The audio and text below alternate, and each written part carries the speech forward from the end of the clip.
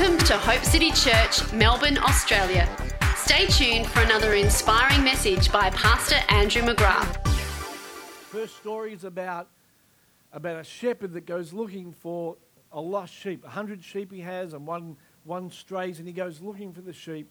The second story is about a lost coin. 10 coins a woman owns. She loses one.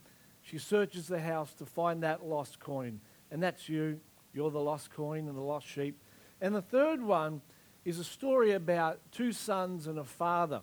And that's what I want to pick up today. It's called in Christian circles the prodigal son.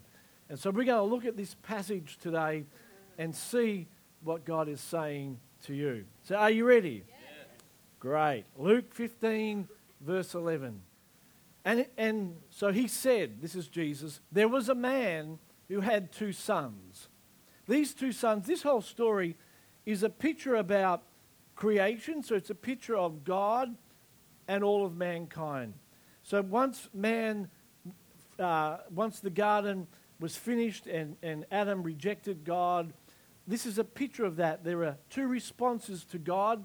There is the religious response and the other response which rejects God. So mankind is put in those two camps. Some try to get to God through their religious works, working harder and harder, going to church, doing all the good things. And there's another group of people that totally reject God and say, I don't want you in my life. One group are trying to get God into their life through their good behavior, and the other group are trying to reject God and saying, I don't believe you and I don't want you. Two sons and a father. And the youngest of them said to his father, Father, give me the share of property that's coming to me. And so the father divided his property between them. Do you know one thing about God? He won't stop you making decisions. You can decide to do anything in your life. God's not going to stop you. God has given you a free will. And these two sons, we see the story where the younger one came to the father and said, I want my inheritance. Now this was a really unusual thing for this day, because normally sons waited for their father to get really old until he couldn't manage his estate, and then their inheritance would be divided, or they'd wait for the father to die. So this young son is saying to his father, I wish that you were dead and out of my life. I want my inheritance. Wow. The inheritance was divided. The young son got a third, and in those days the oldest son would get 2/3. So if there was 100 sheep, the oldest son got 67, the youngest one got 33. It was divided. Whatever you want in life, that's what you're going to get. If you want God in your life, he'll come in. If you don't want him, he won't. You're a product of your decisions. This young son was incredibly impatient. Impatience and youth sort of go together, don't they? Ever been driving and we go to Canberra every now and again, and we tell our kids, particularly when they were younger, it's about 8 hours drive and or however many kilometres, and you just get outside the skirts of Melbourne and you'd hear this sound from the back of the car, and you all know what it is. Are we there yet? And Dad would say, nearly. But that's part of being young, impatience. The blessing that was on this young son, this blessing that was reserved for his life, was way too big for him, and he was unprepared for it. He should have stayed under the covering of his father until he was ready. But it was way too big for him. And often people want, particularly when we're younger, we want God to do things in our life that we're not prepared for. And we should be waiting. And that's a word for some people today.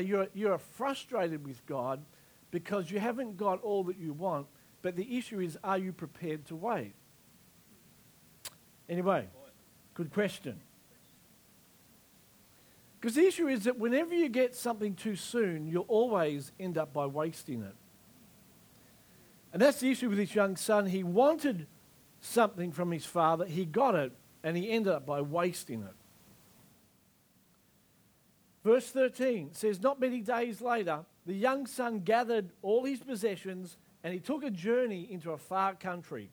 And there he squandered his property in reckless living. It's interesting because that word squandered literally means to scatter into the air. He sowed into that which could never take root. When you sow into the air, there's nothing can take root. You're supposed to sow into the ground. But he took everything he had and he sowed it into the air and he reaped nothing from it. And this is the reality, is that when we don't have God in our life, whatever we sow into will never bear fruit. You'll sow, it'll be taken. You'll buy a new car thinking that's the answer to life. That will give me satisfaction. We sow into it and it dissipates. Yeah. We think, oh, I know what I need. I just need a new wife.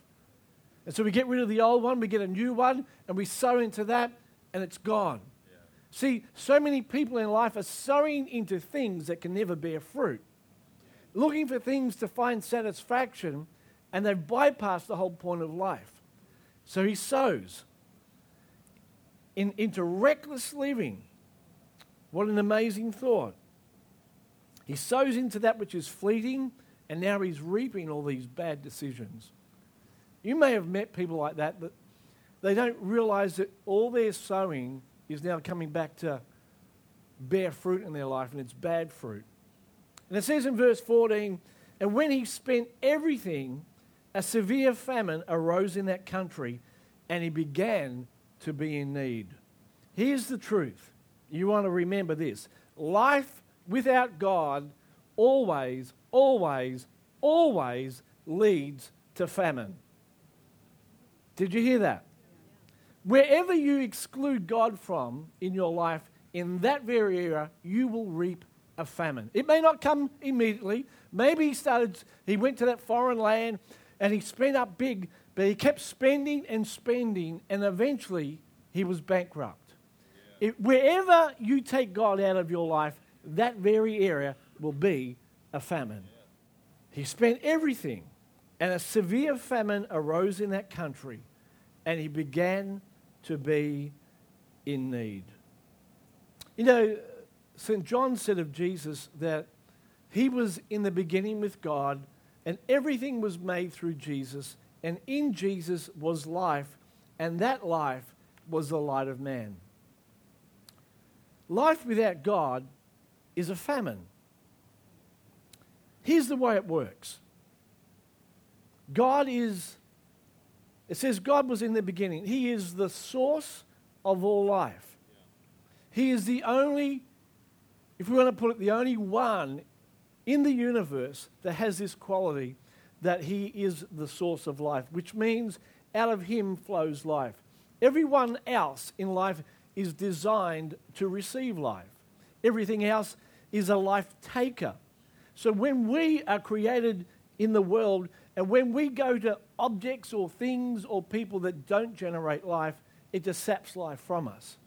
And so that's the reason why you can buy a new car, and we think it gives life, but within 2 weeks, 3 weeks, the smell's gone, the novelty's worn off, and that which we thought was bringing life is now taking life because we have to meet the repayments. Famine. God is the only one that is self-generating. He's the self for other God. He's the only one that can bring life. And when you spend all you have, you'll get to a place where you realize that which I've been sowing into is not bringing me life. And you know the bizarre thing is that most people never ever ask themselves, why am I doing these things and why am I getting these results? It's like they're just playing the same tune over and over and over and over again, not realizing that there's something wrong in their life. Life without God doesn't work. And when you sow into this sort of lifestyle where you reject God and say, I don't need you in my life, let me tell you, you will always come up short. You will always experience a famine. So the crowd's gone, the party's over, and this youngest son is in terrible need. Verse 15, it says, he went and he then hired himself out to one of the citizens of that country, who sent him into the fields to feed pigs. Interesting, isn't it? He connected up with one of the citizens. This citizen doesn't have a name. He's Mr. No Name. He lives in the shadows. He's invisible. Why is it like this? Why is it that most people, many people believe in God, but they don't believe in the devil? He does his best works in the shadow. See, the world lives like they don't have an enemy, like there is no devil in the world. They're totally oblivious. And that's where he does his best work. He is at work because the Bible says that the devil comes to steal from you, to kill you, and to destroy you. But Jesus said, I have come that you'd have life. And so we're sowing, connecting with the work of the enemy. He's at work in your life, and we don't even realize that he is taking us down. So this young man connects himself with one of these citizens. You know, I heard this statement, and it's so true. The ignorance of the oppressed is strength for the oppressor. Did you hear that? The ignorance of the oppressed is strength for the oppressor. Satan is very happy for you to believe that he doesn't exist. That's where he does his best work. So this man's sowing. He's in famine. And then he reaches out to this citizen, but this citizen has an agenda. He wants to take him down. He wants to destroy him. He wants to kill him. He wants to take life from him. He promises much but delivers little. This young son, his life is a series of bad decisions. He's feeding pigs, and life's so bad that even the slops begin to look good. Isn't it interesting that what used to disgust him, he now tolerates?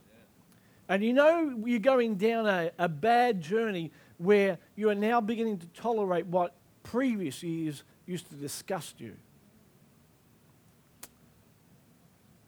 I wonder if there are people here today that you are now tolerating things in your life that previously you never would have put up with. Yeah. Maybe today you're tolerating sickness in your body. Years ago you believed that God was your healer. And now you've become disgruntled, you've stopped believing. Maybe years ago you believed that God was your provider. And now you're tolerating poverty. Maybe years ago you believed that God wanted you to live a pure and a holy life. And now you're tolerating all sorts of stuff. What used to disgust you, you now tolerate. The other interesting thing about this, he's feeding something that was a curse to the Jews, something that took life. What is it today that you are feeding that's taking life from you? What are the things that you are holding close to you that you keep feeding, but it's really robbing you of all your energy in your life? Are you feeding addictions today?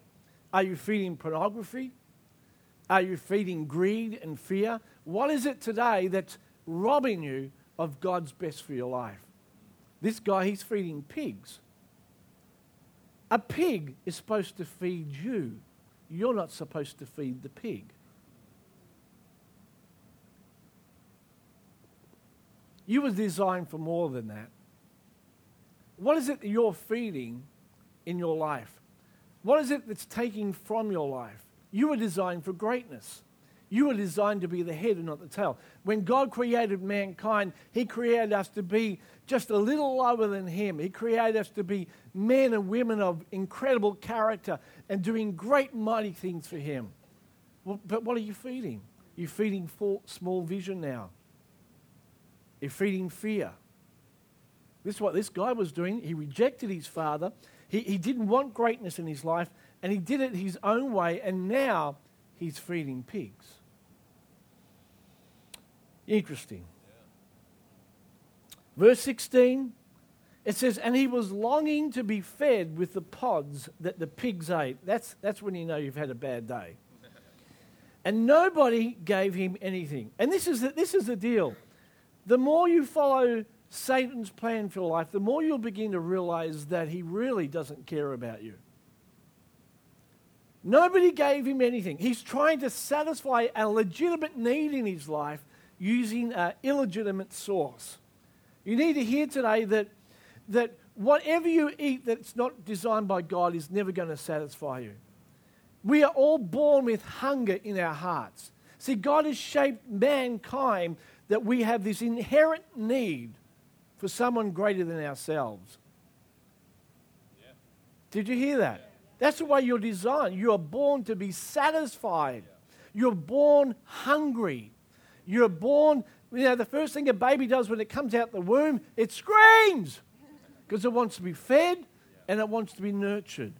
And those same characteristics stay with us for the rest of our life. You're born to be satisfied. The problem's not that we're hungry. The problem is that we're trying to fulfill our hunger with illegitimate means. And it always ends in death. Pig pods are not designed for human consumption. It's a bit like pet food. And it breaks God's heart that people would try and satisfy their hunger, their spiritual hunger, with sport, with gambling, with all these crazy things. And we don't step back and think, I've eaten today and I feel just as hungry as when I started.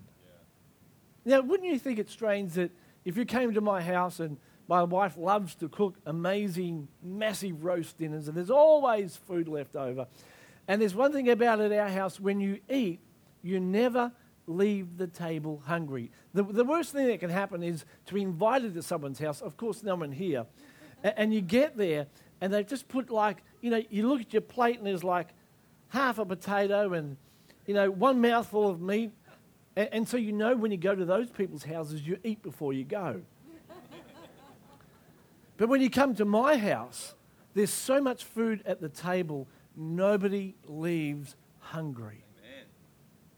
And yet in life, we can eat every day and never ask ourselves, why am I still hungry? Why am I still unsatisfied? Why, when I go to bed at night, why am I still anxious, uptight, worried, concerned? Why do I feel unfulfilled?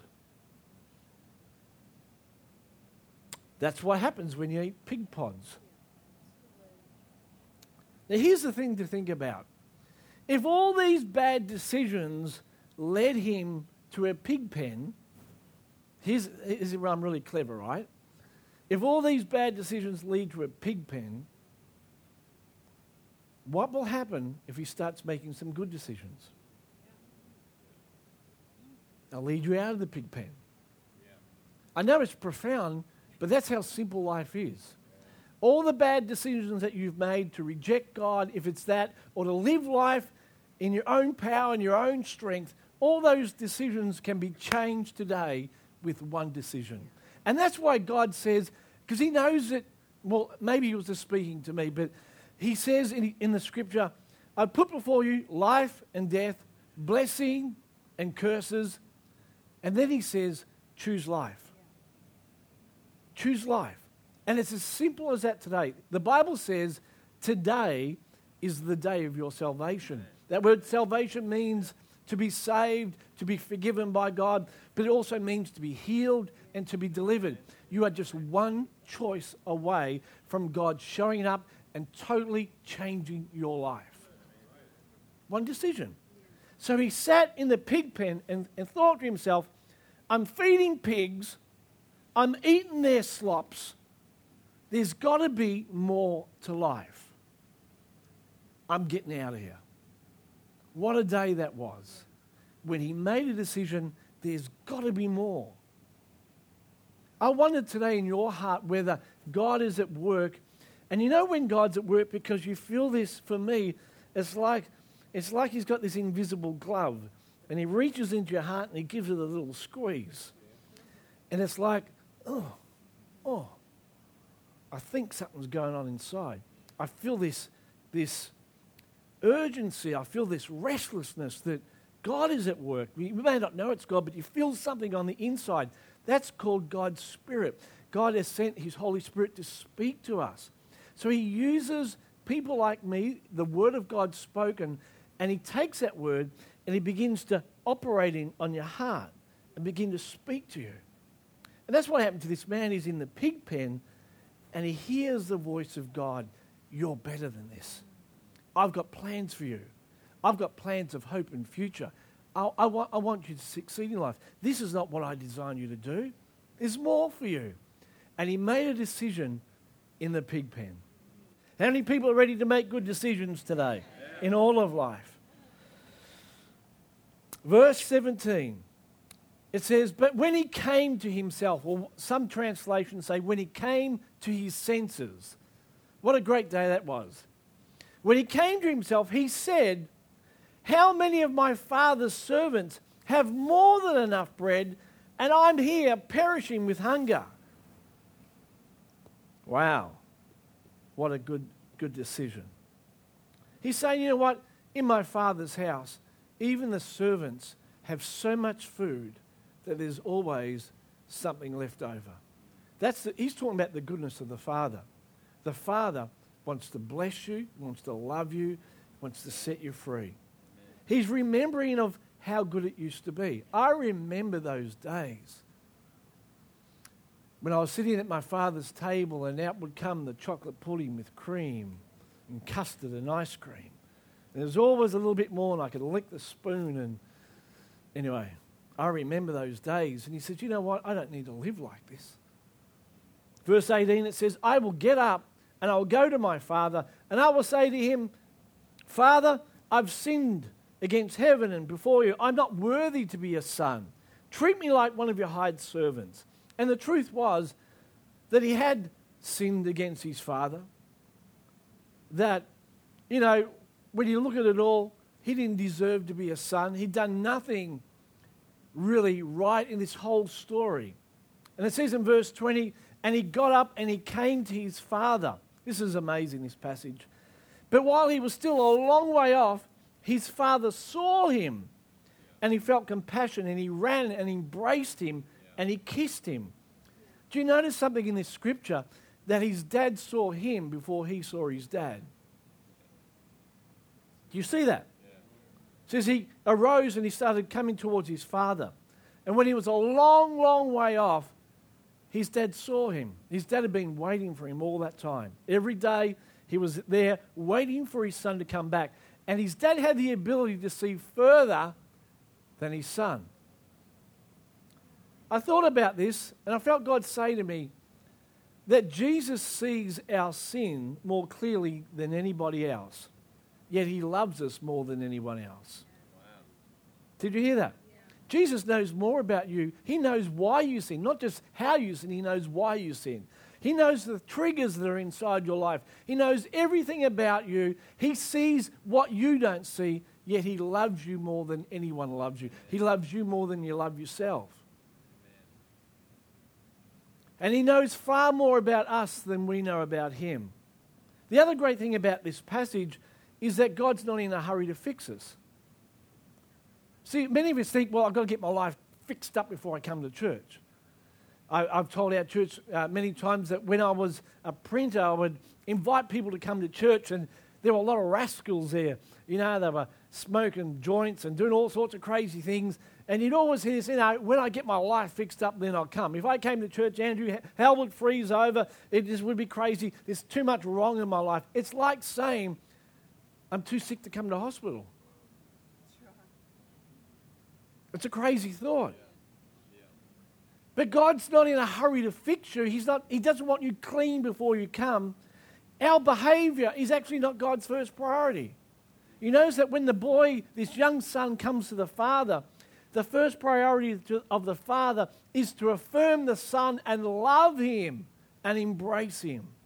That's what God wants to do today. He's not saying, get all your life fixed up. He just wants one thing. He wants to embrace you and love you as you are. And all the behavior changes and all the stuff, all the junk in our life will change as we allow God to love us for who we are. Wow. Verse 21, and the son said to him, Father, I've sinned against heaven. I've sinned before you. Oh, I'm no longer worthy to be called your son. He's crying, he's weeping. And here's the thing. While he's rehearsing his repentant speech and how bad he's been, what's the father thinking about the son? I'll tell you, in case you're wondering. Jeremiah 29, verse 11 says, I know the thoughts. This is God speaking about you. I know the thoughts I have towards you. You don't know them, but I'm going to let you in on what I'm thinking about when I think about you. Is anyone interested to know what God thinks about when he thinks about you? So the son, he's crying, saying, I've stuffed up. I've left you out of my life. I've wasted everything. I've lived so many years rejecting you, believing that you didn't exist. I'm so sorry. And this is what the Father's thinking. You miserable little coot. You took my money and you wasted it. I told you not to do it. Right, you're out. Next. No. Jeremiah 29:11 says, I know the plans, the thoughts I have towards you, plans of a hope and of a future, to do you good and not evil. Do you know the psalmist David, who wrote the Psalms, he says that God's thoughts towards us are more than all the grains of sand in all the earth. I told our church this, that some, I think they were Kiwi scientists, so it must be true, because the Kiwis know everything about everything.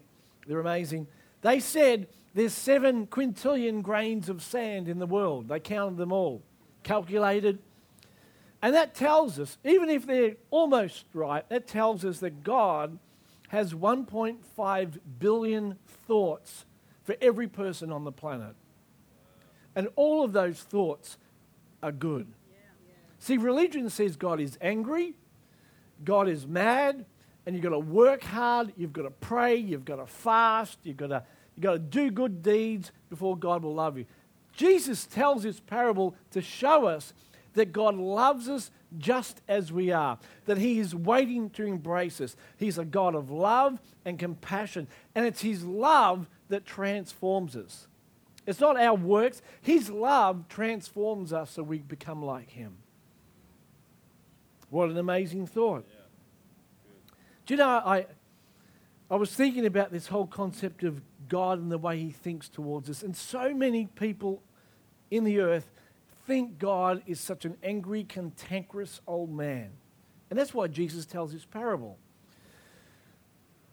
In fact, leading up to Jesus, the predominant thought that man had about God was he was cross and angry. And isn't it interesting, the greatest Old Testament prophet, the last Old Testament prophet is John the Baptist. And what do they do to him? They chop his head off. And before they chop his head off, there's a story about John that he's confused. And mind you that he is Jesus' cousin. He knows all about Jesus. He baptized him. But at the end of his life, he's confused and he says to Jesus, are you the one or shall we look for another? I don't know who you are. I think John is taking on all the confusion of all the world up to the time of Jesus. They chop his head off. They remove it and they put him in a tomb. You see, up to Jesus, the world had no idea. The head represents thoughts, ideas, concepts. They had no idea who God was. They'd lost their head. They lost their true knowledge of who God was. So when Jesus dies and they put him in the tomb, he died so we would get the head placed back on, the head back on the body. We would begin to understand who God truly is. That's why Jesus came, to show us the goodness of God. Religion makes God into a monster. Jesus came to put a face on the Father. He says, if you've seen me, you've seen the Father. Look at the way Jesus treated people. He didn't condemn people. He says, I didn't come to condemn the world. I came to save the world. Verse 22, and the Father said to the servants, this is the mind of God. So the son's rehearsing how bad he is. This is what the Father says. Bring out the best robe. Put it on him. Put a ring on his finger, shoes on his feet. Bring the fatted calf and kill it. Let's eat and celebrate. For this son, my son, was dead and he's now alive. He was lost and he's now found. And they began to celebrate. See, that's what heaven's like. The moment you turn towards God, anytime, listen, anytime you make a decision towards God, all of heaven celebrates. Did you hear that? Yeah. Well, you might have made 50 dumb decisions and you find yourself in a pig pen. The moment you turn around and say yes to God, heaven erupts with joy and gladness. Look at him! Look at my son! Yeah. Is it any different to us? Growing up, having my kids grow up, looking at all the mistakes. You know, you put a kid on a bike and he start riding, he'd fall over, he'd graze his legs. And they do it over and over again. And you just keep there waiting. And for the one time when he nailed it and he went a few meters and you'd celebrate and you'd say, "You're amazing." You don't go, "Oh, you stupid kid. You tried it once. You should have got it by now." And Jesus said, if you earthly fathers know how to give good gifts to your children, if you know how to love your children, how much more Father in heaven, how much more he loves you. See, we need a whole mindset shift when it comes towards the Father, understanding his goodness and his love. The moment you make a good decision, God backs it up. He validates it. He blesses it. He rejoices over it.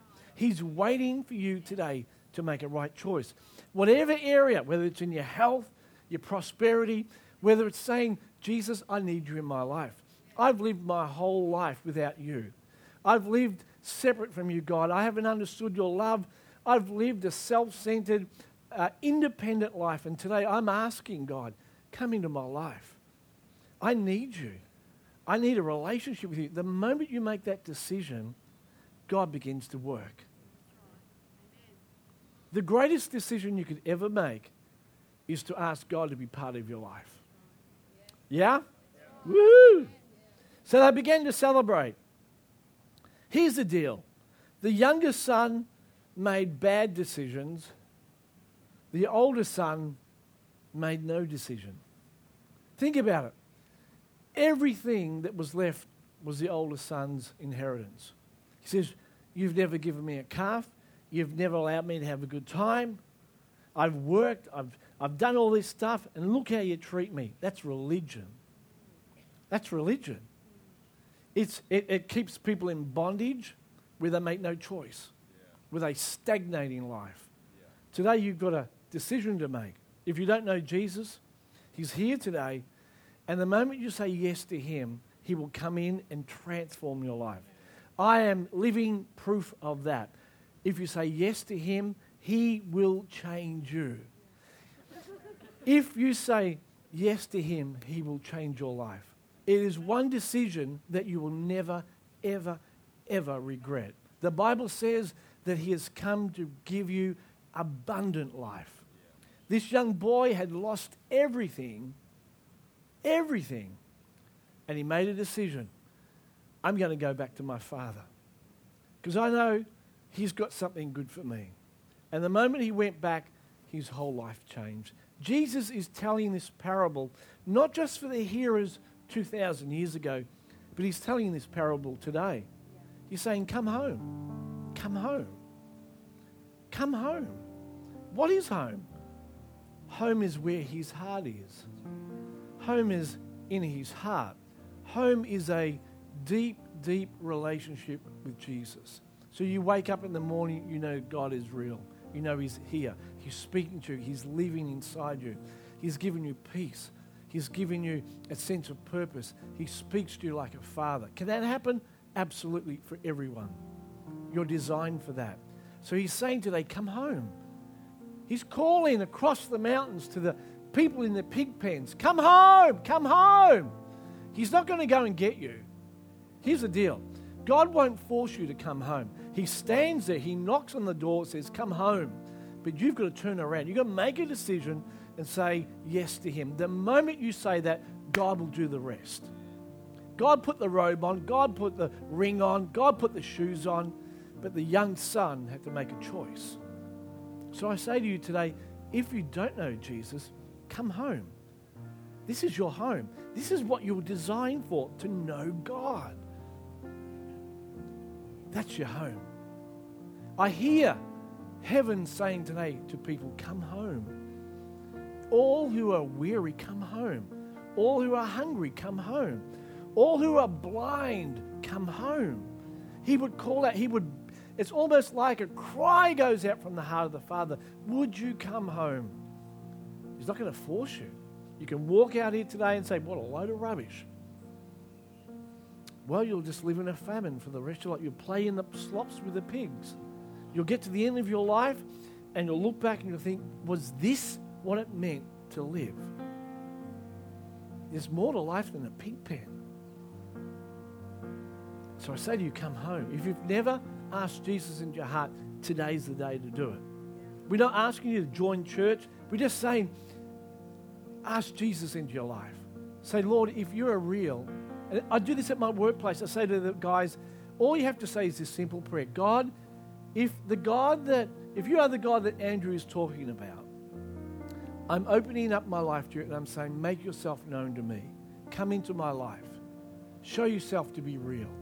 And do you know what? The moment you do that, everything will change. In fact, one young guy who I said to do that, he walked out in his backyard at night, it was dark, and he lifted his hands up to the sky and he prayed that prayer. And God met him. And that's the same for you today. Say, God, if you're real, I need you. There's got to be more to life. If you're real, make yourself known to me. And the moment you open your heart, God will come in. He will forgive you of all the independent living, and He'll make His home in your life, and you will never be the same again. You will know life. We're going to give you an opportunity in just a moment to pray a prayer and ask God into your life. And then when you do that, we're going to have people standing here that they're going to give you a Bible. They're going to pray for you. They're going to encourage you in your faith. We're not asking you to join this church, although it's a great church. What we're asking today is, do you know God? Have you accepted Jesus into your life? That's the issue. Not whether you go to church. Going to church doesn't make you a Christian any more than going to McDonald's makes you a hamburger, as the saying goes. It's, do you know Jesus? People who go to church don't necessarily know God. It's whether you've come home. Coming home is not coming to church. Coming home is coming to the heart of the Father. It just so happens that lots of people that know the Father come to church. So I'm asking you today, if you don't know Jesus, today's the day. So we're going to pray for those that have made that decision. And then I'm going to ask people on to my left who, today you need a miracle in your body. You're sick. You've got issues in your life. Whatever it might be, you've got, maybe there's a disease in your body or pain in your body. Jesus is here to heal you because He showed God to be the Father, but He also showed God to be the healer. Throughout the Gospels, Jesus is setting people free from addictions and the power of the devil in their life. He's healing their bodies and He's introducing them to the Father. He did them all. That's called the kingdom of God, or the area or the way God works, the rule of God in our life. He heals us, He delivers us, and He saves us. So today we're going to give you an opportunity to be healed and touched by God, but we're also going to give you an opportunity to receive Jesus as your Lord and Savior. So as we finish today, I'm asking that, and we do this not because it's religious, but because it helps us to focus. You may just want to close your eyes and just think about the state of your heart. Am I in the pig pen? Have I gone away from God? Can I hear God speaking, calling me home? Think about your life. Think about the decisions that you've made up until now. And if you sense that there's something stirring in your heart, that's God, and He's asking you to make a decision to come home. He's calling you by name. And if you sense that in your heart, if you've not received Jesus as your Savior, if you don't know what it means to have an intimate relationship with God, and you would like that today, and what you're saying is, Andrew, I want to open my heart to this God that you're talking about. I need this abundant life. And if you've never asked God into your life, I'm going to pray for you. And all you need to do today is just lift your hand where you sit. Is there anyone here that said, yeah, that's me? I'd like you to pray for me. Is there anyone? I won't embarrass you. But if you've never received Jesus and you'd like to do that, see, that's the decision. Well, is it a big, yeah, it is a big decision. It takes courage. But you know, it's a crazy decision to stay in the pig pen. And as you lift up your hand, you're saying, God, help me. Is there anyone that would do it? I'm not going to embarrass you, but I want to pray with you today. If you sense God working in your heart, just lift your hand up and let's pray together. Is there anyone here today? Anyone at all? I sense that God is speaking to people. I'm just going to give it a few more minutes. Yeah, thank you. Is there somebody else who would say, yeah, I need prayer? I see that one person's put their hand up. Is there someone else? Yeah, thank you. Is there somebody else who would say, yeah, that's me? Be brave today. It's the greatest decision that you'll ever make. Is there anyone else that say, yeah, pray for me today? It's the Father calling you. Somebody else, just quickly put your hand up. I want to pray for you. Thank you, thank you. Is there somebody else? Yeah, thank you, thank you. That's great. Once you put your hand up, you can put it down. There are many that have put their hand up. Be brave, because God's going to meet you where you are. You know, as we pray today, something's going to change. It's going to be a whole new day for you. Thank you, thank you. I see that hand. Is there anybody else? If you haven't put your hand up and you want to respond, thank you. So, Lord, today I thank you for those that have raised their hand. And you said in your word that if we come to you, you won't cast us out. No matter what we've done, you love us. And you sent your Son to die for us that we would have an intimate relationship with you. So I want you all just to pray this prayer. I'm going to pray this short prayer and just pray it after me. And if you've raised your hand, you pray this from your heart. The Bible says that the way that we come into God's kingdom or into his heart is that we pray by confessing with our mouth and believing with our heart.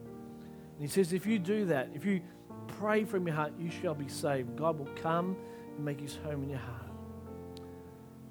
So pray this prayer. Lord Jesus, you repeat that. Lord Jesus, come into my heart.